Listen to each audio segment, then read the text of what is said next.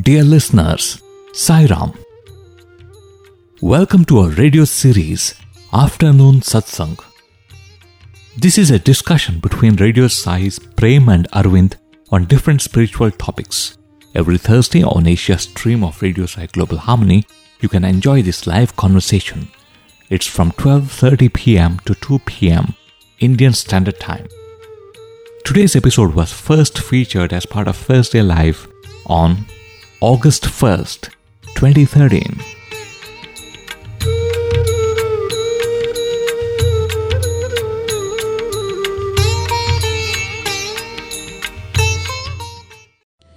Sai Ram, dear listeners, and today, with great joy and enthusiasm in my heart, me, Arvind from Team Radio Sai, would like to welcome you for another segment of Afternoon Satsang. And every moment as we speak and have the satsang in the Radio Sai studios, we feel Bhagwan's presence with us, him seated on this beautiful sofa that he had blessed with his presence years ago, and therefore we are always in August company, and in this August company we would like to take up a satsang on a very interesting topic. Sai Ram, Prem. Sai Ram, Arvind, and Sai Ram to all listeners.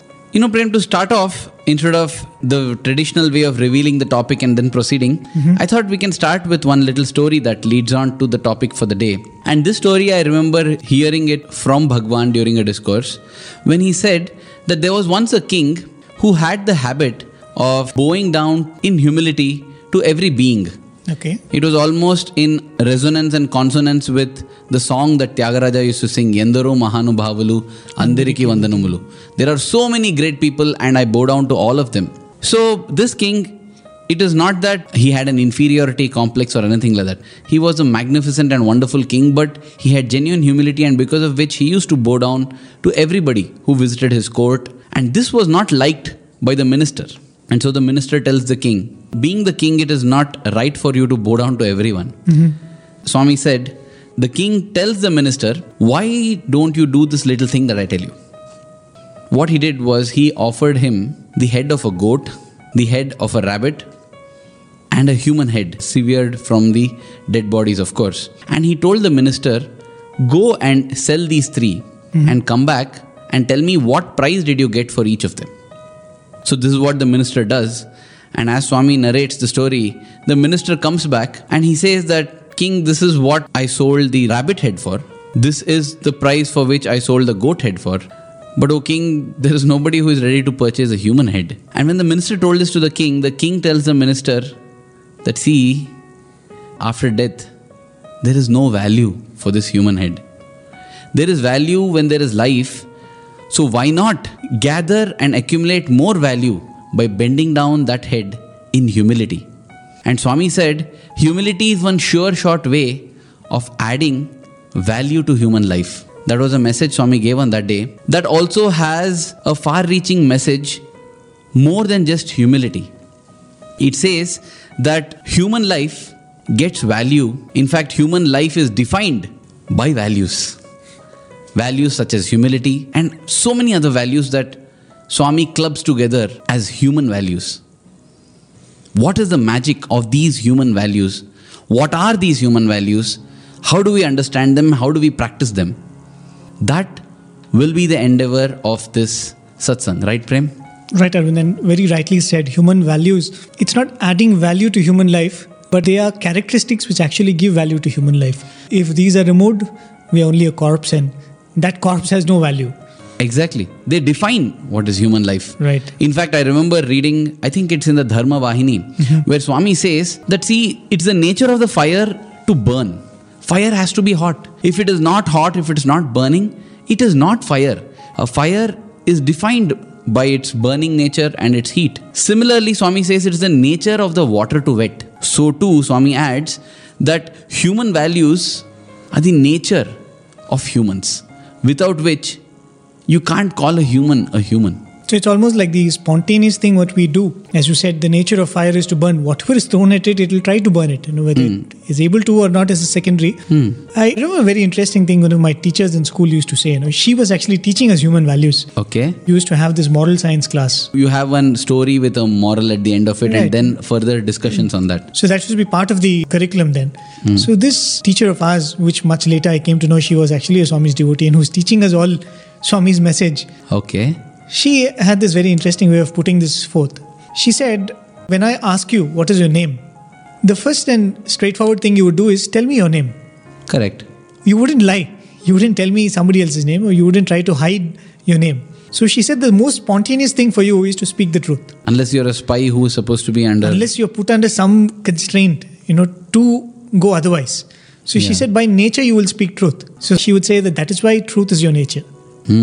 And she went on to say that is the very essence of a lie detector test also, right? When you want to test a person scientifically if he's telling a lie or not, basically what they do is they just read the other parameters of the body. Correct. They hook up a person to the device which can monitor his metabolism, his heart rate, his breathing rate, his pulse, his sweat, the heat produced in the palms, everything. And they say that when a person is speaking the truth, none of these psychological reactions occur because a person is not nervous, a person is most comfortable actually speaking the truth. It's only when a person is lying that there is some kind of stress. Unless, of course, one is a trained liar. Otherwise, for any normal person, which is about 90 to 95% of the people on the face of the earth, there will be sweating, there will be some kind of heat produced, because of which the instrument will be able to say that this person is lying. Not that it knows the truth, but it's just that it's able to detect that something is not right in this body, and therefore, maybe he's telling a lie. Same thing stands for any other, let's say when you're angry, you behave otherwise. You start trembling, you start sweating. Yeah, people also say that, he's behaving like an animal. Right. He's like a wild dog. They don't say that he's like a human being. So, though theoretically we are not aware, intrinsically we have a feeling of what a good human being should be. Same thing goes with, jealousy. They say you burn from within. Because actually physically you feel that. You feel that physical change happening in you when you're jealous of somebody, when you hate somebody. These are all, I think, biological mechanisms by which the body itself tells you that this is not supposed to be your nature. This is not supposed to be your characteristic. Right? Exactly. I remember one very beautiful concept that I came across in that DVD called The Secret. It's a wonderful DVD. It comes along with a book. In that they say that all these emotions that we have, we often think of them as exhaust. Exhaust in the sense that I did something good and the result of that is happiness. It's just like when you burn fuel, what comes is exhaust. So emotions are our exhaust. That's how we usually think. Right. We think that this tragedy occurred to me and the exhaust of that is that I'm feeling sad, or something nice happened and I'm feeling happy. So we always consider our emotions to be fruits. But in that program, they give a very nice perspective. They say, don't take these emotions as exhausts or results. Take them as indicators or feedback to you. Which means, if you start feeling frustrated or disappointed, it is your body telling you that what you're thinking right now, what you're speaking right now, or what you're doing right now is not right. So therefore stop doing it. It's more like a reward-punish cycle. When we are training pets, when you're training a dog, if it does what it's supposed to do, we throw it a biscuit, a goodie, a treat. At the same time, if it does what it's not supposed to do, maybe you whip it or you bring it to heel, you punish it. So they say that the emotional system is like a feedback system which is either rewarding or punishing. So when you're feeling happy, when you're feeling good, when you're feeling nice, it is your body rewarding you saying, what you're thinking now, what you're speaking now, what you're doing now is good. Continue doing this. At the same time, when you're feeling frustrated or irritated, it is not the result of something. It is just your body telling you now that you should change your thoughts, you should change your words, you should change your deeds. So it is inbuilt. When we see corruption going on, when we see hatred, when we see anger, we get the reaction in our body. We don't feel comfortable, which means it is our own cells telling us, get away from the situation or change the situation, because this, what is being spoken, thought or done is not right. So it is perfect that we have an inbuilt mechanism that seems to tell us what is right, what is wrong, what is needed, what is not needed. It's amazing. It's a completely different perspective. And also you can understand when Swami used to say, the true guru is actually within. The guru within will be the best guide for you. And these are all actually different interpretations of that. What is right and wrong is actually known by you intrinsically. And that's why when Swami said education should be that which brings out from within. All knowledge is actually within. All discrimination is within. Nobody needs to tell you that this is right and wrong. So the process of education is supposed to bring out this latent goodness within every person. And that's why Swami calls it as educare, which is derived from, I don't know if it's Latin or... Swami says it's educare, E-D-U-C-E-R-E, which actually in that language means to elicit. Totally opposite to many places which consider education as the process by which you stuff an individual with information and facts. Right. It is not about putting from outside into the person. It's about bringing from the person what is latent and making it patent. And that's why Swami would always emphasize on educare. Swami would always say educare is more important. It has to come from within. And going through the process itself, through education, it's a different perspective altogether. One is you go through the process of education thinking that you're gaining something. And the other is you go through the process understanding well that this process is going to bring out something from within.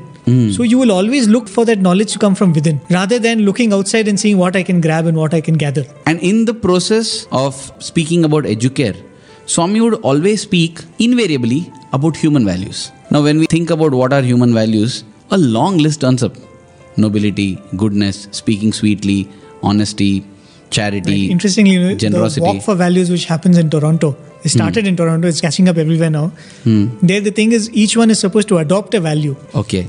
And then take the marathon walk. So courtesy. So innumerable values. Each one would have their own value. As you said, courtesy, humility, being good. I think so many things. Even the concept of scouts actually comes from that. You embody some values like this, discipline, duty. The beautiful thing is, Swami gives us 4 pillars. We can call them 4 pillars or 4 foundation stones, however we wish to call them.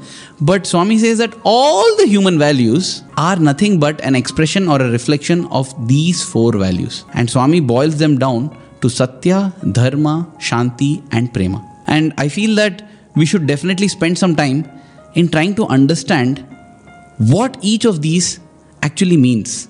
And we should elaborate on them with examples, as always, from Swami's life, from experiences with Swami, and from what Swami has taught us. So having said that, innumerable human values are held in these 4. That itself gives us an idea that each one of these is going to be so multifaceted. It's not as simple as we understand them. Should we start with the first one? Okay. Satya, Dharma, Shanti, Prema. Truth, right conduct, peace and love. These are the best translations available in English for these 4 Sanskrit terms. And that is where the problem actually creeps in. Because though these terms are in Sanskrit, Sanskrit is not so prevalent all over the world. And therefore the English meanings are taken. And in English, Swami points out that the comprehensiveness of the meaning is not often conveyed. For example, when we say truth, we often think it to be limited to speaking what is the truth, speaking the fact. What is your name? My name is Arvind. Then I'm speaking the truth. What's your name? If I say my name is Prem, then I'm not being truthful.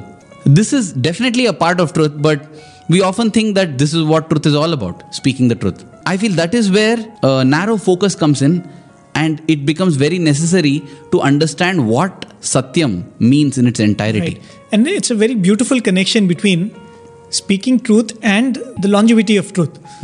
That actually defines what the Satya is and the different layers of meaning the Satya has. So therefore Swami differentiates it, saying there is something called Nijam.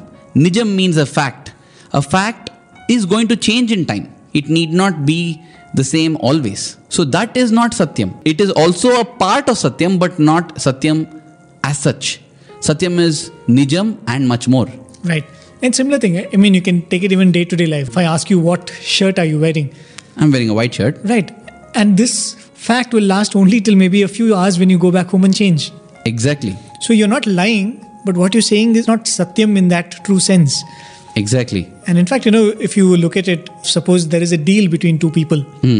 And even when a guru is giving Upadesh to a disciple, it is said that when the truth is declared, it's declared 3 times. Iti satyam, iti satyam, iti satyam. Even in Vedas you come across this thing. Correct. The essence of that is it is past, present and future. That which is constant throughout. It doesn't change. And when you're declaring a truth like that, it says that iti satyam, it is truth in the past, the truth in the present, it shall be truth forever. And so, dear listeners, that is what Swami defines as Satyam. He says that the Vedas also call this as Rutam.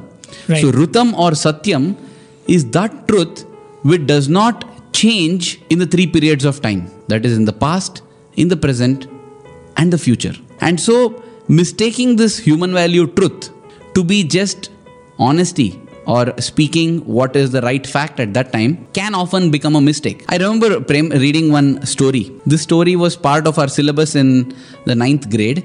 It's a story written by popular Indian writer R.K. Narayan. A very nice story, a very moving story, but I feel that story also brings out this apparent contradiction that we are talking about between spoken truth and Satyam truth.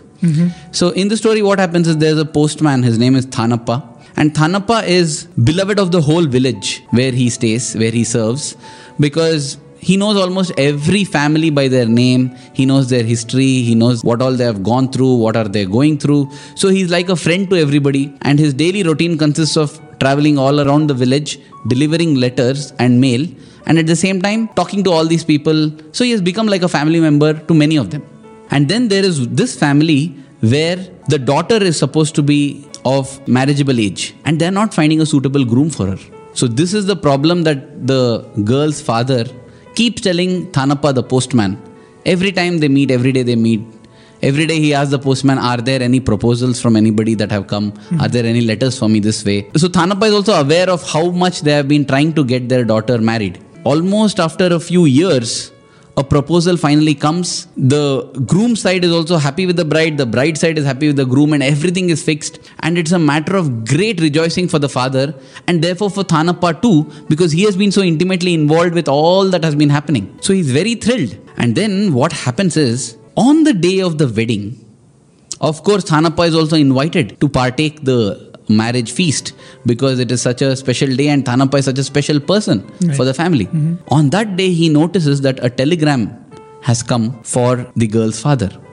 You know, we had a satsang about Telegram, how that service has ceased in India. In those days, it was the fastest way and the best way of communicating. Invariably, you don't even have to read a contents of a telegram to make the recipient anxious. Correct. The moment you say a telegram has come, they get scared. Yeah, because it would be either a very good news, because people are not able to contain it and they have to convey it, or some terrible news maybe, because it has to be conveyed urgently. The very mention that you got a telegram would get people a little edgy. So when Thanappa gets the telegram, he does something which a postman is not allowed to do, which is read the contents of the telegram. And when he reads the content of the telegram, he gets to know that somebody very close, I think it's a brother or a sister of this girl's father, has passed away. And you know, in India, the custom is such that on a holy day, if something like this happens, it's considered inauspicious and everything is stopped. Now, Thanappa, though he attends the wedding, he doesn't tell him that a telegram has come. Even when that person asks him, he asks him, Thanappa, any mail for me today? He's in a very happy mood. And Thanappa says, nothing is there, sir. And he partakes of the feast. And the next day, after all the celebrations are done and the bride has left with the groom happily, that is when Thanappa comes and reveals and says, I have made a mistake. This had come yesterday. It's my duty to have delivered it to you, but I told you a lie. I said it has not come. Because, you know, this is left unsaid, but everyone realizes that had he told that, this marriage would have stopped and God knows what would have happened. This marriage is culminating after 2-3 years. And here was Thanappa feeling that same fatherly love for the daughter there, and therefore it was almost like he put himself in the father's position and he knew that this should not stop. There is no problem if this news is conveyed the next day, because what is done, that person is dead anyway. And this is appreciated by the father and everybody else also, and with just a pat on Thanappa's back, they let go of it. Now the question that I'm asking is, Thanappa told a lie. So can we say that Thanappa did not follow human values? That's the question. And obviously, I think everybody would agree that he was more human than, you could imagine if he had went done out of his once. way. Right. I think it brings the point that the one who knows a bit of either side of the event, little bit of the past and the eventuality which would occur if he takes a particular course of action. So that defines what is that moment's satya, literally. What is the human value for that moment is defined by his knowledge of the past and the future. And here, as you rightly said, Thanappa had complete knowledge of the past. Right. And he had some knowledge of what would happen in the future had this step been taken. And therefore, he was in a position to follow Satyam in a manner where even though he's telling a lie, it is not a lie. And so, I think that brings us slowly to this definition where Satyam requires knowledge of the past, the present, and the future, because Satyam is changeless in the past, present, and future. And when you say this, we always think that how will Swami Satyam be? The one who knows the complete past and the complete future. In fact, that was his childhood name, right? Satyam. Right. And Swami would often say that I am Satya Sai Baba, I never stray away from the truth. There's one incident which someone narrated to me. There was one devotee who was going through a very difficult phase in her life. I think her husband had lost a job. So Swami gave her a lot of courage. Swami saying, don't worry, I will speak to one of my devotees, get him a job. Everything will be fine. And every time she would come, Swami would tell you speak to this devotee, he has a factory and he will give you a job. Okay. Or Swami would say that this August or this January, Uttarayanam, I will make sure he gets a job. And every time Swami would say, and they would have a lot of hope, and it wouldn't happen. And every time this happened, she felt why Swami said and it's not happening. And I think that is a common feeling amongst many of us, even to this day. We often think of some of Swami's words and think, why is it that it's not happening? Why did Swami say? Swami said that, but it didn't happen. Why did he have to make such a statement? Well, it's not just that devotee faced at that time. Right. Even today it happens. I think all of us have that thing. And this was going on for years, not just a day or two or a few months. For years this was happening. And you can imagine it's not just a question, because there is so much of turmoil behind this question. So once when she had the opportunity to be alone with Swami, she very accusingly she said, Swami, why do you lie? Why do you give us false hope like this? Why do you lie? Why do you say that it will happen on such a day? It doesn't happen because you tell us to follow all these virtues and values. But why do you lie? And Swami became very stern, and Swami looked right into her eye and said, my mind is fixed only on one thing, that is your welfare. Whatever I do, I should benefit you. And Swami said, I know exactly when your life is going to change. I know exactly when your problem gets solved. But my motive is that till that day comes, I have to keep your hopes alive. I should make sure that you go through this period of life which you are supposed to with least damage. And Swami said, if that calls for me even speaking lies, I will not hesitate. Wow. And this also brings in the idea of compassion actually. Where truth, when the mixture of knowing the past and the present and that of compassion and love comes, that truth actually modifies itself. The idea of truth completely changes, right? Exactly, Prem. And that actually, brings us to the question, what exactly is Satya then? If facts can change, today Mount Everest is the highest peak, tomorrow it may not be. So me saying that Mount Everest is the highest peak need not be the truth. At the same time, if Swami says, say Kanchenjunga is the highest peak, we may think that it's a lie, but 10 years from now it might become. One thing we have understood is truth is something that is changeless for past, present and future. But what is actually Satya? I think we will talk about that with interesting insights from Swami after this little break that we take. Dear listeners, please be tuned in. Something very, very interesting is coming up and we shall discuss that after this song break. Here is a beautiful song that sets us thinking. It's a song in Kannada, but the feel and the meaning of the song is, I am everything. I am the truth. I am the light. I am the darkness. I am happiness. I am sorrow. I am everything. We are playing this song because this has got a very intimate relationship with what is actually Satya.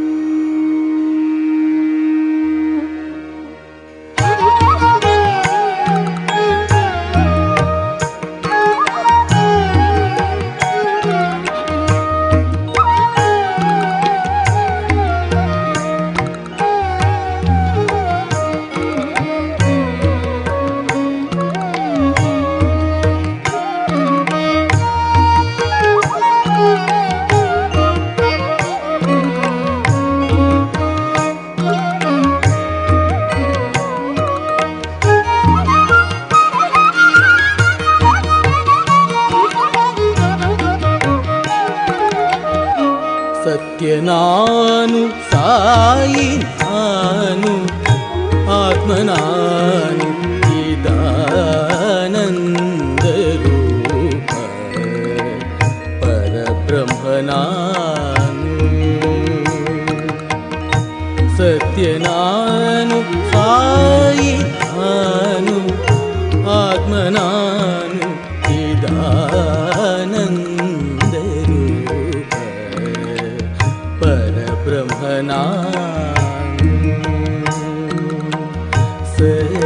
ನಾನು ಸಾಯಿ ನಾನು ಆತ್ಮ ನಾನು ಚಿದಾನಂದ ರೂಪ ಪರಬ್ರಹ್ಮ ನಾನು.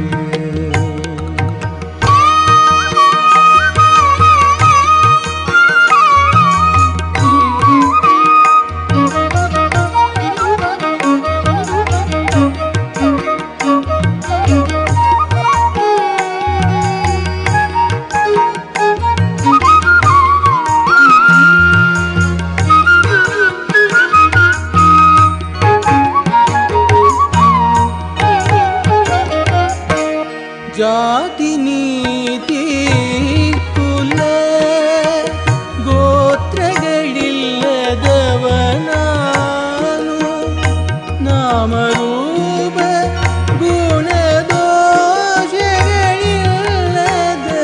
ಗುಣದೋಷಗಳಿಲ್ಲದವನಾನು ಜಾತಿ ನೀತಿ ಕುಲ ಗೋತ್ರಗಳಿಲ್ಲದವನಾನು ನಾಮರೂಪ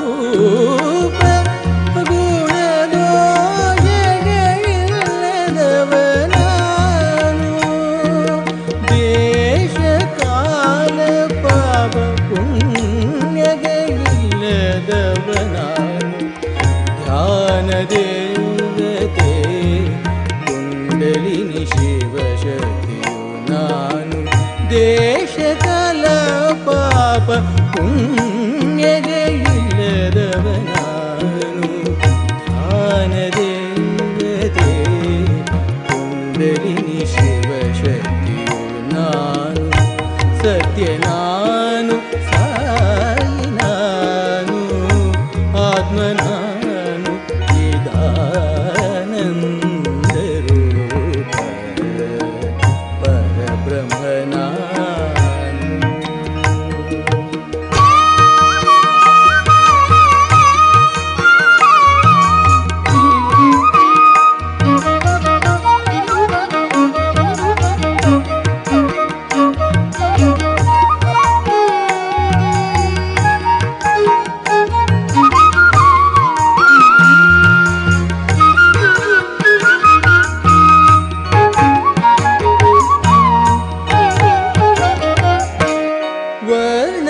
ವರ್ಣನಾತೀತ ನಾನು ವಾಚಾಮಗೋಚರ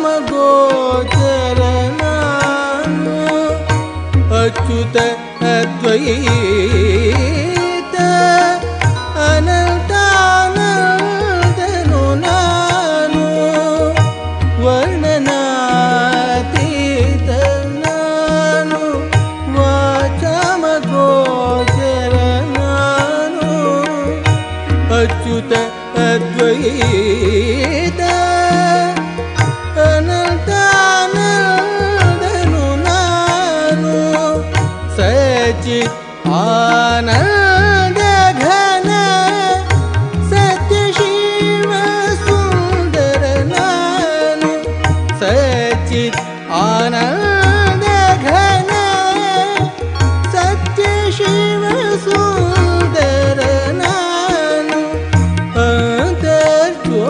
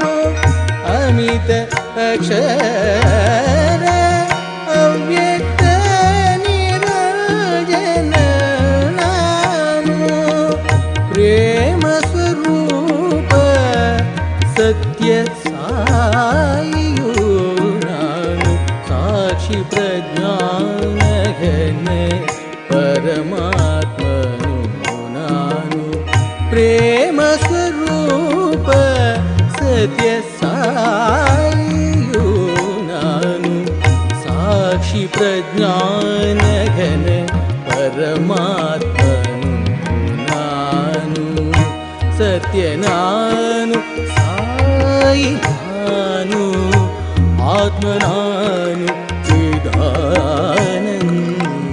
रूप परब्रह्म नानु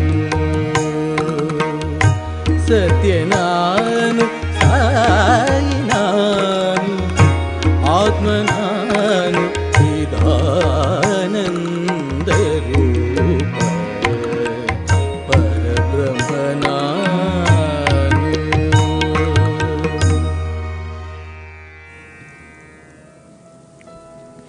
Yes, dear listeners, though that song was in Kannada, I think most of you would have understood the meaning of that song because it had a lot of Sanskrit words and words which are very commonly heard in Swami's discourses also. But nevertheless, Arvind, I think maybe you could quickly give us a brief of that song as you understand the language. Well, Atmananu, Chidananda Rupananu, it says that I am the soul.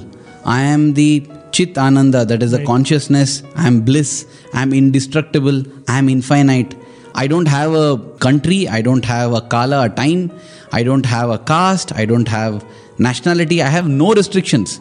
I am that infinite. And I am Satya. I am Dharma. I am Sai. I am everything. You know, I think the singer imagined Swami's message to be like this. But as Swami always says, I am God, but so are you. This is what applies to all of us. And Swami says that is the only truth. The only truth is that everything is one. Again, the next question, that comes spontaneously to the mind is, if this is the only truth and this is what has been reiterated again and again, if this is the Satya that Sai stands for, why is it so hard for us to accept it? I think that is because, again, it comes to perception, what you see, what you hear, and going absolutely by what you see and what you hear. When you do an experiment, you should have some kind of intelligence to interpret the results which you get in an experiment. The results by themselves will not hold anything. They will only be numbers if you don't know what you're measuring and how to connect those numbers. There was a 10-day festival, held during Swami's 50th birthday in 1975 from 15th of November till 24th of November. It was magnificent in ways more than one. For starters, Swami himself supervised everything from the construction of sheds to the sanitation work to the accommodation of people to what should happen on each day, and lot of things happened during the 50th birthday. Apart from Bhagwan giving darshan in a helicopter, there was the inauguration of the Sarvadharma Aikya Stupa, there was the inauguration of the Gopuram. The Rathotsavam that is held every year on the 18th of November started actually in that year. That was the year when Swami inaugurated a police station for Puttaparthi. A new school building for the Ishwarama school was inaugurated. So in every sense, the 50th birthday was a landmark event. And even in terms of teachings. Prem, sadly, I checked through the Sanatana Sarthi and the Satya Sai Speaks. Sadly, only 2 discourses that Swami delivered during the 10-day period has been documented there. There are actually 8 discourses that Swami delivered in that 10-day period. And during the 10-day period, there were 3 conferences held. One was a Bal Vikas Guru's conference, one was a Sevadal conference, and one was a Second World Conference. And all the discourses that Swami gave defined things for each of these wings of Swami's organization. That is the Sevadal, the Bal Vikas, and the international organization, Satya Sai organization. It is sad that these discourses are not recorded, and there were no audios also until recently when our very enthusiastic and supremely superb Telugu team managed to locate cassettes recorded by a person who sat with a Walkman and recorded these discourses, and therefore we have chanced upon this treasure. And dear listeners, soon we will be making most of these things public for everyone to listen and enjoy. In one of those discourses, I heard a poem that Swami often has used, but I am sure nobody would have heard it in this way. We often hear Swami saying, there's only one caste, the caste of humanity. There's only one religion, the religion of love. There's only one language, the language of the heart. And there's only one God, He's omnipresent. But in that discourse, Swami said, there's only one God. And He is Satya Sai. And everybody applauds. Swami immediately comes back and corrects and says, when I say Satya Sai, it doesn't mean this 5-foot frame. Satya Sai is one who is Shai on Satya, which means one who rests on Satya is Satya Sai, not this form. And Swami says that Satya is the only God. Truth is the only God. And why I said this was, we were discussing about the experiment where we need to have intelligence to interpret what is the result. Right. And intelligence is derived from what we perceive. And during the course of the discourse, Swami said, if you see, when you sit in a car, you feel you are moving. When you sit on a bullock cart, you feel you are moving. When you sit in a bus, you feel you are moving. But if you stand on the ground, you feel you are not moving. Anybody will look and say that this person is standing stationary. But the truth is, every second the earth is moving at so many miles per second speed. So actually when you think you're standing stationary, you're moving at such tremendous speeds. But nobody will ever tell you that you are moving. Everybody will say that you're standing. Why? Because what you perceive and what is the truth are two totally different things. And then Swami went on to give another example, that of the wall. Right, I think that is also quite oftenly used even in the scientific circles, where you say that you see an object as solid, but if you go deeper within, what is actually there? That's what Swami was telling, I think, in those discourses. When Swami said, you see this wall now, and you say this wall is solid because you can't see what is on the other side of the wall. Correct. But then Swami went on to say, do you know exactly what this is made of? And Swami went on to name these particles. Exactly. He said anu, atoms, and then he said paramanu. Right. The protons, electrons, neutrons. And Swami said, how are they placed in this atom? They are like the stars scattered in the sky. No, they are not like solid. They are spread out in that atom. So literally Swami was telling that what you see as a solid has so much of empty space in it. He said that just like you see stars in this vast sky, like that in the vast space in the atom, the paramanu or the electrons and protons are like those tiny stars. So more than 98% of the atom is just empty space. But if you ask a scientist, he will also say that this is a wall. He will never say that it's empty space there. And Swami asks, why is it that when science has already discovered that it is nothing but empty space, still it calls it a wall? Because what you perceive and what is the truth are totally different. And then Swami said, there are people from 46 countries who have assembled in this auditorium. People from all kinds, all races, all castes, and all religions. What I'm saying is that all are one. He even quoted Jesus Christ, that all are one, my dear son, be alike to everyone. And he says, you may ask, how is it I'm separate, but how can I be one with all? And again Swami said, because it's always like this. What you perceive and what is true are two totally different things. So I think in the absence of our ability to understand the truth, we have to accept it by those who have understood it. That's what is said. A man with common sense is one who learns from his mistakes. An intelligent man is one who learns from others' mistakes also. Correct. Because your life is too short to have making all the mistakes in the world. Better learn from others' wisdom. Right. And day-to-day life, Prem, you take a pink color cloth, keep it against a green background, it looks different. Keep it against a white background, it looks different. In fact, there are so many simple tricks on the internet. You can check it out. So now what is pink actually? For convenience, they say whatever you see under white light against white, that is the true color. But in an absolute sense, that is also relative to the white. Right. We have chosen to take that as the standard.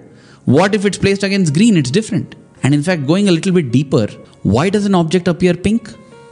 Because it is reflecting the pink component of light and absorbing all other components.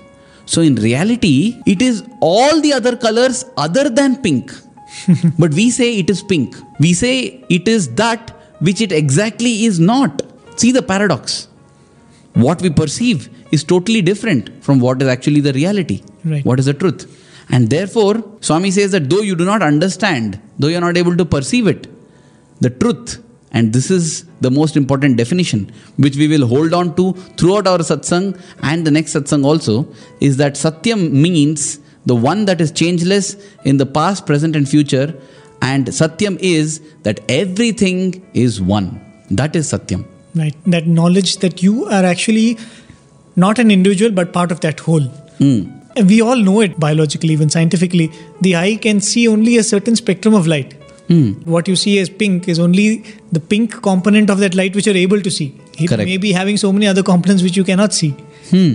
And we believe in so many things which we don't see.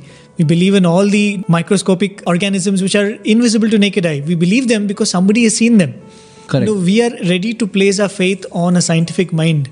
But on those who have seen the truth, who come and tell us that we all are one, we hesitate because we feel that it is unscientific.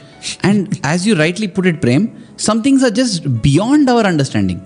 Like our eyes are not able to see beyond a spectrum. How can I ever say that I want proof that something beyond the spectrum exists? And I if don't have the capability to see. And if we say that I'll believe only what I see. Exactly, that is stupidity. It reminds me of that interesting example of the 2D world that you told about. Right. There's a wonderful cartoon which is actually trying to explain the concept of God and how we will never be able to comprehend the concept of God, but we'll only have to accept it. So he was saying that we live in a three-dimensional world, where you have the X, Y, and Z axis, talking of it mathematically.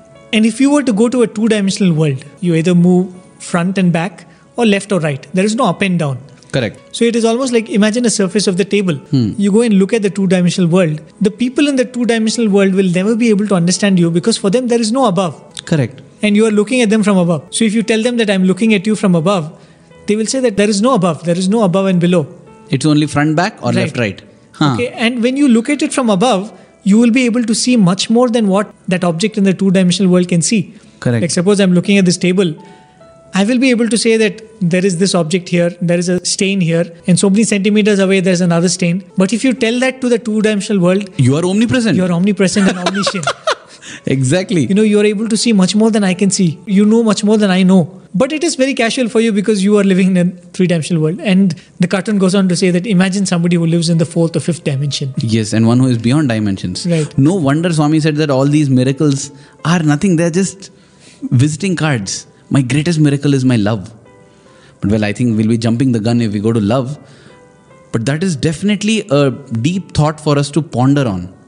That all the things that we consider as miracles, Swami would say, what is ascharyam for you, surprise and thrilling for you, is sahajam for me, is natural for me. And science is also moving towards this satyam. There's the Gaia theory, which states that possibly the earth is one big organism. And all of us are different parts of that organism, just like fingers and hands and legs of the human body. Okay. So science too is moving towards that direction, which is able to see oneness and unity in the whole creation. Which means, imagine if they say that the earth is one giant organism, we can no longer think that houseflies are pests, we eliminate them. No, it's part of the body. I can't say that my little finger is irritating, I cut it. No, it'll pain the body. It is definitely a part of the body. And therefore I take care of the little finger. So see, taking care, love, all these human values automatically comes in when you are established in this satyam. Right. That everything is one. You automatically serve the other person because you feel it is part of me. Right. And again, it reiterates the point of the values being a human nature. Like, the moment you say we are one organism and you explain seva as the hand going to help the leg, it becomes an intrinsic thing. You don't think the hand is being philanthropic. Kind, generous. Right. Exactly. So the act of compassion, the act of going and helping becomes a nature. That is why compassion is a human value. It is a nature of humans. You don't need a separate corporate social responsibility wing for the hand. You don't have to be taught to be compassionate. In fact, you have to be taught not to be compassionate. Exactly. And that is why Swami would say we need educare. Because these values need not be inculcated. They are already present. They just have to be given a chance to flower and blossom. And most importantly, you should be told that they are your nature. Don't try to move away from them. See, now in this light, when we look at the Thanappa story, in that moment, he could feel oneness with the father of the bride. Because of that feeling oneness only, he could understand what is the right thing to do. He automatically knew that in spite of him lying, and if we take it in a very narrow sense, he's not sticking to the values, He knew that will be forgiven, it will be accepted, and he'll be appreciated for what he's doing. And all that could come because of the oneness he felt with the Father. And that is how Satyam supersedes Nijam, or speaking the facts and being honest as we take it. And if you look at it from Swami's point of view, whatever he did was actually in coherence with this Satyam. Whatever he did for us, whatever he spoke to us, whatever he was leading us on to was this truth.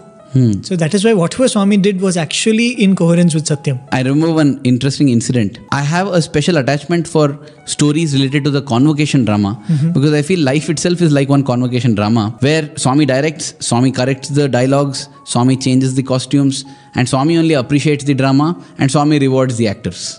What happens in a convocation drama is what happens in life too. So during one convocation drama, there was a scene which had to be enacted by the saint and sage Ramakrishna Paramahamsa. We know Ramakrishna Paramahamsa. He sings out in adoration to the mother. And the form of the mother that he worships is Mother Kali. Right. And so when Swami wanted to come for the rehearsal of the drama, the organizers brought in a statue of Mother Kali. And we know how Mother Kali's form is. It is really fearsome. The tongue is out and blood-stained, and she wears a garland of skulls. She holds a skull in one hand. In the other hand, she holds a cudgel. In one hand, she holds a sharp and thick sword. But that is the beauty of the mother, With such a kind of form, Ramakrishna Paramahamsa fell in love with. That day when Swami came for the practice, he said, "What is Ramakrishna Paramahamsa worshipping?" I said, "Swami, Mother Kali." No, replace. Take out the statue. The statue is not nice. And Swami asked for a statue of Lord Krishna there. And then said, "Start the practice session." When this happened, everybody thought, "Oh my God, what is Swami doing?" His name is Ramakrishna, of course. Doesn't mean that he worships Krishna. He worships Mother Kali, and here is Swami tampering with history. So they were very nervous. But Swami would not budge. For the practice sessions, a Krishna statue was being used. And when this went on for some time, they came with an idea, let us use a small Krishna statue. So that on the final day when the drama is being done, people will not think of us as fools who don't know even basics of history. Because if it's a small Krishna statue from far, they can't make out whether it's Krishna or Kali. But that ploy didn't work because Swami insisted on that same Krishna statue. And that is how practice sessions went on. And everybody were thinking of the loss of face that will come when the drama is actually put up in public. A day or two before the final day, the D-Day, Swami comes and asks, "What is Ramakrishna Paramahamsa worshipping?" He did not worship Krishna. He said, "Bring Mother Kali." That time the organizers said, fast, get that Mother Kali statue and replace this Krishna before Swami changes his mind. And after that, practice session got over. Swami walks up to this boy who is acting as Ramakrishna Paramahamsa, pats him on his back and says, "Now it is all fine, right?" And then they all see that this boy is in tears. He's just looking at Swami. His eyes are watering. His hands are folded. And he's just not able to contain himself. And when Swami leaves, they ask him what has happened. And then he reveals that when he had to do it first time in Swami's presence and the statue was brought, till then there were no sets and props. That time when the statue was brought, the first feeling he got was, "Oh my God, how ugly the mother looks. How do I get feelings of love and devotion towards this?" And this boy happens to have his favorite deity as Lord Krishna. Swami knows that Ramakrishna did not worship Krishna, it's only the name. But this Ramakrishna here, who is acting in this drama, worships Krishna. And so Swami got it replaced. And day in and day out when this boy practiced, he said that it became so part of his nature that he no longer needed an external statue. Every time when he acted as Ramakrishna Paramahamsa, automatically the dialogues came and automatically that love also flowed. And once there was no need of an external support for that devotion to arise in the drama, Swami said, "Replace Krishna and bring Kali." And when this was made aware, everybody felt so foolish for having doubted Swami, for having thought that Swami had gone wrong or he had made some mistake. And Swami is able to do this because he's always rooted in that truth, which is beyond time. He's able to see the past, present and future. And he's rooted in the truth that all are one. And therefore he's able to feel oneness with all, understand the heartfelt feelings of each one. And see, ultimately what he did turned out to be the best. And that is what happens in all our lives with Swami. In retrospect, we look back and say, what Swami did was perfect. Why don't we learn from that experience and then know that what Swami is doing now, which is everything that he's only doing because he's the Lord, is perfect for me? Why don't we realize that? That's one very, very strong aspect which you said, that we can never understand the subtler truths. We go by what is the obvious and the straight truth. Then the other aspect of Swami speaking anything is, you never know. When Swami speaks, it has every ability to become the truth even as we understand it. Correct. I'm reminded of a conversation we had with one of the devotees who came. And they're from the 1960s. She was a devotee who came from America. And that was a time when, a lot of these youngsters were taking to becoming yogis in India. They would come and settle. That was a time when the Beatles and all those bands were also coming to India. And Shall we say it was a hip time for being a hippie? Right. So she was one of those people who came in that crowd. And they went to Himalayas. They were going around. And she really was a sincere aspirant. It's not that it was just a culture which she took to. She was a sincere aspirant. So one time when she was in front of the Ganges, she threw away all her passport, visa and all her papers.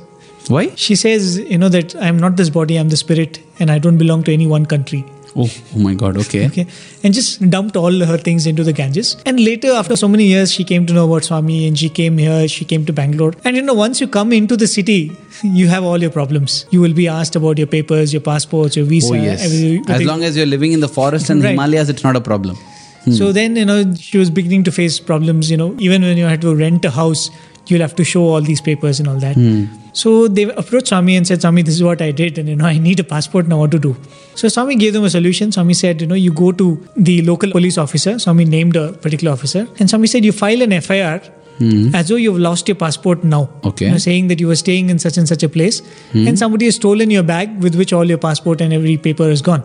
And after having filed the FIR, that person will give you a letter which you can go and give it in your consulate and they will reissue a passport. So Swami told a lie. Right. Apparently, and Swami said, I will speak to the police officer. So apparently it looked like Swami is setting this thing up. Yeah. And so many others who were there who saw Using his influence and then using a lie. And those who were there, they felt really offended. They said, how can Swami be party to something which is so adharmic like this? It seems many of them even left in frustration. Oh my God. Not being able to fit in Swami through their idea of what is truth and what is, right. It so happened, she went and the police officer gave her a letter. And in a matter of few weeks, she got her passport reissued, which was like unprecedented. You don't get it so easily. And the best part was, after a few months, exactly the thing what Swami told actually happened. Her bag was looted. Along with that went her passport and visa and everything. Oh, this new passport which she had obtained. Right. The same scene which Swami told her to describe that it had happened actually happened. And she had to go through the actual process. After that, she went and filed an FIR and she had to get a letter which she went and gave to the embassy, in which took 6 months of the time which it usually takes. Okay. So what Swami said was not actually a lie. It was only a truth which is told in advance. Swami has said that when you adhere to truth, truth will adhere to you. In fact, that is why they used to say in the olden times that if you get a blessing from a sage, it's a great thing because what the sage will tell will happen. Even if it is not meant to happen, it will happen because he has adhered to truth all his life. And when we say a person adheres to truth, it doesn't mean he goes about revealing facts always. Because Swami himself says, Na bruyat satyam apriyam, which means do not speak an unpleasant truth. So the whole verse is Satyam bruyat, speak the truth. Priyam bruyat, speak pleasantly. Na bruyat satyam apriyam. Na bruyat satyam apriyam. Do not speak an unpleasant truth. Doesn't mean that you have to speak a pleasant lie also. Yeah. That follows as a corollary. But if Swami himself says that do not speak the truth if it's unpleasant, it shows that adherence to truth doesn't mean adherence to just stating the facts always. Adherence to truth is living every moment of our lives with that knowledge, with that conviction that we all are one. And therefore, generosity, compassion, love, empathy, all of it comes so naturally because you are part of me. Just like what the hand feels for the eye, what the nose feels for the toe. And even sacrifice becomes a natural tendency, For example, if a toe is injured, if it has to be amputated, the toe doesn't feel that it's doing a great sacrifice. It's for the sake of the body. It's so natural. That is why it is said human values are natural to us. And that is a satya that we have to be rooted in. But having said all this, dear listeners, we are not trying to demean the virtue of speaking the truth or honesty. Because as you said, the one who adheres to truth, truth will adhere to him. Even if you adhere to truth in your narrow-minded understanding of truth, even that will benefit you. And what Swami says is, you will be able to stick to the truth if you have no desires. If you have no vested interest, you can always speak the truth. Thank you for bringing up this point, Prem, because, of course, though we are speaking about what is the actual meaning of Satyam, this in no way gives us a license to err or tell lies because we are sticking to the ultimate truth. This is a mistake that all of us very commonly make, quoting a high philosophy and a high truth, the ultimate thing, when we are not actually living the ultimate thing. When we actually live the ultimate thing, all these need not be thought of and reasoned. I think that aspect is important before we close this discussion on Satya, and we will do that after this small break that we take, dear listeners. We will come back to the concept of Satya and Nijam and how it is important to speak the truth also and not use Advaita for telling lies. Satya dharmamu shanti premalato మీ నిత్య జీవన యాత్ర సాగించు జీవా సత్య ధర్మము శాంతి ప్రేమలతో మీ నిత్య జీవన యాత్ర సాగించు యత్న ప్రయత్నముల్ మానవ ధర్మము జయాపజయములు దైవాధీనము యత్న ప్రయత్నముల్ మానవ ధర్మము జయాపజయములు దైవాధీనము సత్య ధర్మము శాంతి ప్రేమలతో మీ నిత్య జీవన యాత్ర సాగించు భక్తి తోడ భగవంతుని తలచుచు నిత్య ధర్మములు నిర్వర్తించిన భక్తి తోడ భగవంతుని తలచుచు నిత్య ధర్మములు నిర్వర్తించిన అట్టి జనకునకు రాజయోగములు అందరాని మోక్షంబు పొందెనే సత్య ధర్మము శాంతి ప్రేమలతో మీ నిత్య జీవన యాత్ర సాగించు హృదయ భూములు సాగు చేయండి మీ మీ మనసు మణకగా గుణములేయద్దు హృదయ భూములు సాగు చేయండి మీ మీ మనసు మణకగా గుణములేయద్దు వివేకమనుచల కోలను తీసి విశాలమగు మీ హృదయము దుమ్ముడో సత్య ధర్మము శాంతి ప్రేమలతో మీ నిత్య జీవన యాత్ర సాగించు మానవ ధైర్యమే మంచి ఎరువుగా ప్రేమ ధారలే పంట విత్తులుగా మానవ ధైర్యమే మంచి ఎరువుగా ప్రేమ ధారలే పంట విత్తులుగా భక్తి వర్షము భావమితరువులు బ్రహ్మానందమే పండెడి పంట సత్య ధర్మము శాంతి ప్రేమలతో మీ నిత్య జీవన యాత్ర సాగించు ప్రకృతి ధర్మముల పట్టు విడకండి కర్మయోగమే జన్మ ధర్మంబు ప్రకృతి ధర్మముల పట్టు విడకండి కర్మయోగమే జన్మ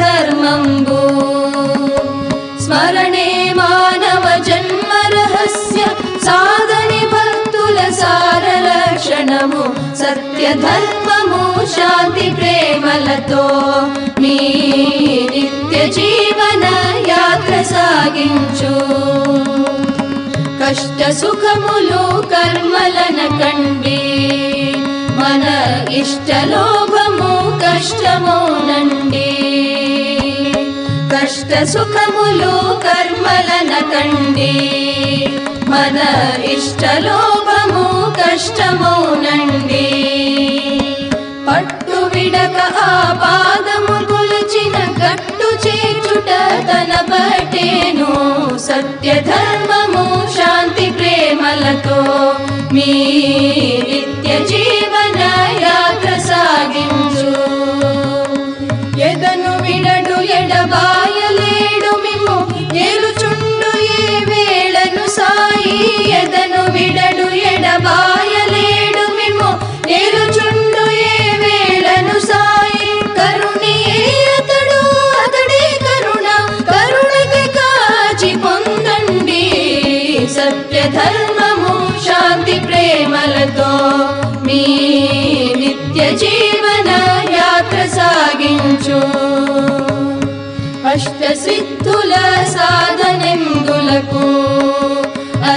వట్టి భ్రమలతో కట్టివేయునుగా. అష్టసిద్ధుల సాధనెందులకు అది వట్టి భ్రమలతో కట్టివేయునుగా. దట్టమైన ఈ జీవితాటవిలో పట్టి నామమే పట్టపగలో సత్య ధర్మము శాంతి ప్రేమలతో నీ నిత్య జీవన యాత్ర సాగించు. మొదటి పట్టును విడువబోకండి, అది పట్టులోనే భక్తి పట్టండి. మొదటి పట్టును విడువబోకండి, అది పట్టులోనే భక్తి పట్టండి. ఎన్ని బాధల పొందిన భగవత్ చింతన మాత్రము విడకండి. సత్య ధర్మము శాంతి ప్రేమలతో మీ నిత్య జీవన యాత్ర సాగించు. జీవా సత్య ధర్మము శాంతి ప్రేమలతో మీ నిత్య జీవన యాత్ర సాగించు. What a song that is, Prem. So beautiful. You know, when we understand every statement in this song, this is a song that was composed by Swami, it actually makes us pine for suffering and sorrow, you know, because that seems to be the way to redeem oneself. And that is true also because Swami often tells us the story of how Mother Kunti told Lord Krishna, Lord, fill my life with troubles. Interestingly, you know, once when Swami sang the song, Swami said, my entire teachings is in this song. Wow. Really, and even very beautiful. directly on the face of it, it's totally believable. Because how each stanza deals with one different aspect, and it's so wonderful. Well, coming back to the topic, Prem, yes, we were speaking about how we should not misuse this concept that Satya is knowing that everything is one, and every act done in that realization makes whatever we say itself the truth. How we should not misuse it and justify us telling lies. And I think like how we defined when we started with Tanappa's truth, that was because it was a selfless life, what you call the white lie. Because he had nothing to benefit from it. Yes. Maybe he would have had to suffer having told a physical lie, you know, if you look at it that way. He might have been kicked out of service. Right. Maybe he thought that it doesn't matter if I have to demerit myself by telling this lie because it's going to benefit somebody. And that is why speaking a lie, not because we are going to benefit from it, is very, very important. I think that is a beautiful thumb rule. Selflessness when we lie. I mean, if the lie is going to benefit somebody else, and definitely I should not be a beneficiary of that lie. If I am a beneficiary of that lie, by default it makes it a terrible thing to do. In fact, it should be such that I am telling the lie in sacrifice. I am losing out something and somebody else is gaining something. And that is absolute selflessness. And I think that is one nice thumb rule. I don't know if it's an all-comprehensive exactly. rule. You know, it's not an all-comprehensive rule because I think somewhere that selfishness is there. And you know, one of the best stories that Swami says is that of Gandhi and Putlibai, right? Correct. Actually, if you look at that story, the mother is actually undergoing some fast, and when she hears the cuckoo sing, She has taken up a fast in such a manner that she will have her meal only after she hears the cuckoo sound, the koel sound. right. So when Mahatma Gandhi, who's a little boy, then he asks his mother why she's not having food. When she tells him this thing, he goes behind the house and imitates the sound of a cuckoo, hoping that she will eat her food. And then the mother gets very upset. She doesn't talk to him and she starts crying. Swami has different ways of explaining this. Swami essentially says that how hurt she is as a mother, that because Gandhi is told a lie. You know, in this, if you look at it, it was a very selfless act. Because Gandhi did that so that his mother would eat. But here, the mother was very, very insistent that the virtue of being honest should be driven home. Correct. Because, you know, that is as important as selflessness. When you have equal importance to both these values, then I think you can have a situation where you can decide what has to be done. So then we can modify. This is not a thumb rule as a go ahead. Means we cannot say that if by my lie somebody else is benefiting, then it's okay to go ahead with it. But we can definitely take this as a level crossing gate stop thumb rule. That is, if somebody is going to either suffer from the lie that I'm telling, or if I'm going to benefit by the lie that I'm telling, definitely I must not state it. So we can take this as a thumb rule for stopping ourselves rather than as a thumb rule for a go ahead. And again, in many times, when you tell of selflessness or if it's going to benefit somebody, again, it comes of benefit in what way? It may be immediate benefit, but be a long time harm. It might be an immediate benefit for others, but long time it may benefit me actually. Right. So it's a very intelligent So way again, of... it comes to, how intelligent you are, how wise you are. And wisdom lies in realizing the truth that all are one. Right. It comes back to that again and again. And Swami is also given so many practical solutions. He says that there may be times when you're forced into a corner where you're having to say a lie. At such times, he gives different solutions. One of them, he says, is to use tact. We have discussed this previously also in the satsang. And Swami tells the story of a spiritual aspirant who, while meditating, he is disturbed, and when he opens his eyes, he sees a deer running and escaping. It goes and hides in some nearby bushes. And then, short time later, comes a hunter. Swami says that this hunter asks the hermit, "Did you see where the deer went?" And this is even mentioned in, I think, Shivratri 2002 discourse. Swami says that this aspirant is now in a fix. If he says that, yes, I know the deer is here, he's going to be harming a creature, which is again sinful. If he says, I don't know where the deer went, I will not say, no, that's telling a lie, which is also sinful. So Swami says now it is almost like he has to choose between two evils. Our choice would be to choose the lesser of the evils. But then Swami says that this hunter himself was Lord Shiva in disguise who had come to test this aspirant. And then the aspirant prays to Lord Shiva. He says, Lord, give me the answer. I don't want to kill a living being. At the same time, I don't want to tell a lie. Through that, Swami gives us a hint that in such times, always resort to prayer. Seek God's help, because God will help. And I feel that is the reason why Swami gives this variant of the story. He says he prayed intensely to Lord Shiva, and Lord Shiva blessed him with yukti. Yukti meaning tact. And then the aspirant says to the hunter, the eyes that saw are not able to speak, and the mouth which can speak did not see. And therefore, what do I tell you? And that is how he escapes this situation, and Lord Shiva gives him darshan and says that he is pleased with him. So Swami always says that when you're in such situations, use tact. But through this story also gives us a very subtle but strong hint that in order to get that tact, get that yukti, pray to the Lord and seek His guidance. So that is one way we can get out of situations where we think that there's no other choice other than to tell a lie. And the important thing what you said is pray to the Lord whenever we are faced with a moral dilemma. I think it's always that insight, that gut feeling which actually guides you. But the other way is if you are one who has taken to the vow of speaking the truth. I think what repercussions would come out of that vow will be taken care of by the Lord. One of the best stories is there in the Mahabharata. Okay. The last day of the battle, all the Kauravas are vanquished except Duryodhana, The eldest brother. the eldest brother, and the final battle, he's supposed to go for a battle with Bhima. They're going to have a maze fight. So he's lost all his resources. He goes and asks somebody what is to be done, and he's guided that the best person who can actually tell you is Yudhishthira. And he says Yudhishthira will not lie, and Yudhishthira will give you the best solution to be the one who is to win this battle. Okay. Imagine Yudhishthira is the enemy who has fought this long battle, who has himself given so many losses. So Duryodhana goes to Yudhishthira and asks him, what do? I want to win this battle with your brother Bhima. Oh God.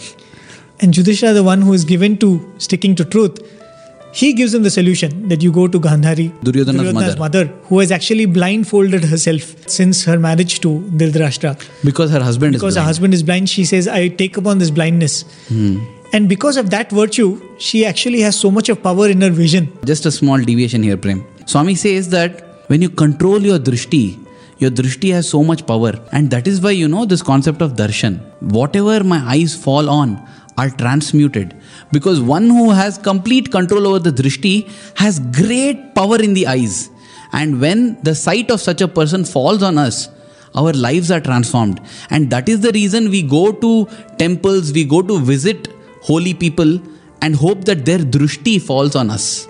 And this is the advice actually that Yudhishthira tells Duryodhana, that your mother, she has had complete control over her drishti. So there's great power in her drishti. If her sight falls on you once, you will be invincible. And that's what he says, that you go to your mother in the nude, and when she sees you, your body will become impregnable. You don't need any armory after that. The story goes that he goes to his mother to get that final benediction. And he's completely naked when he's going right there. And that time Krishna comes in and changes Duryodhana's mind. He says that how can you go like this? Even though it's your mother, he starts quoting some shastras saying that it is wrong for a man of certain age to go to his mother in this form and all that. and forces him to wear something like a loincloth. The story goes that he wears a leaf. Gandhari sees Duryodhana, but then the thigh part is left without that protection. And then Krishna tells Bhima that you attack him there, and that's how Duryodhana gets killed. If you look at the story, here is Yudhishthira who is given to the vow of truth, and the Lord comes in and protects him from what would be Disaster. the disasters which would result from that virtue. Beautiful. Well, two solutions we have here. If we are in a situation where we are supposed to tell a lie, we can either use tact and we should pray to the Lord. Or the third thing is stick to your virtue and know that it will protect you. That is what Swami says in like dharmo rakshati rakshita. It will protect you because if you have really been truthfully abiding by that virtue itself will protect you. Dear listeners, this is not an all-comprehensive answer, but these are just thoughts that Prem and myself, we have pondered about in our reflections, in our reading of Swami's discourses and our understanding of Swami's discourses. Please do write in with your thoughts, your feelings, because this satsang about the 4 values will continue next week definitely, and we will definitely be discussing all the inputs that you send in so that we can build on this satsang. And as always, this is a satsang that's a global satsang. So having said that, we offer this humble effort of ours, and humble in all senses. It really is, because every of these concepts Swami has spoken so much about. He's left us with a wealth, and we are having the duty of excavating this wealth, and this is our little humble endeavor in that process. We offer this effort of ours at Swami's lotus feet. We sign off with the name of our Lord on our lips and in our heart.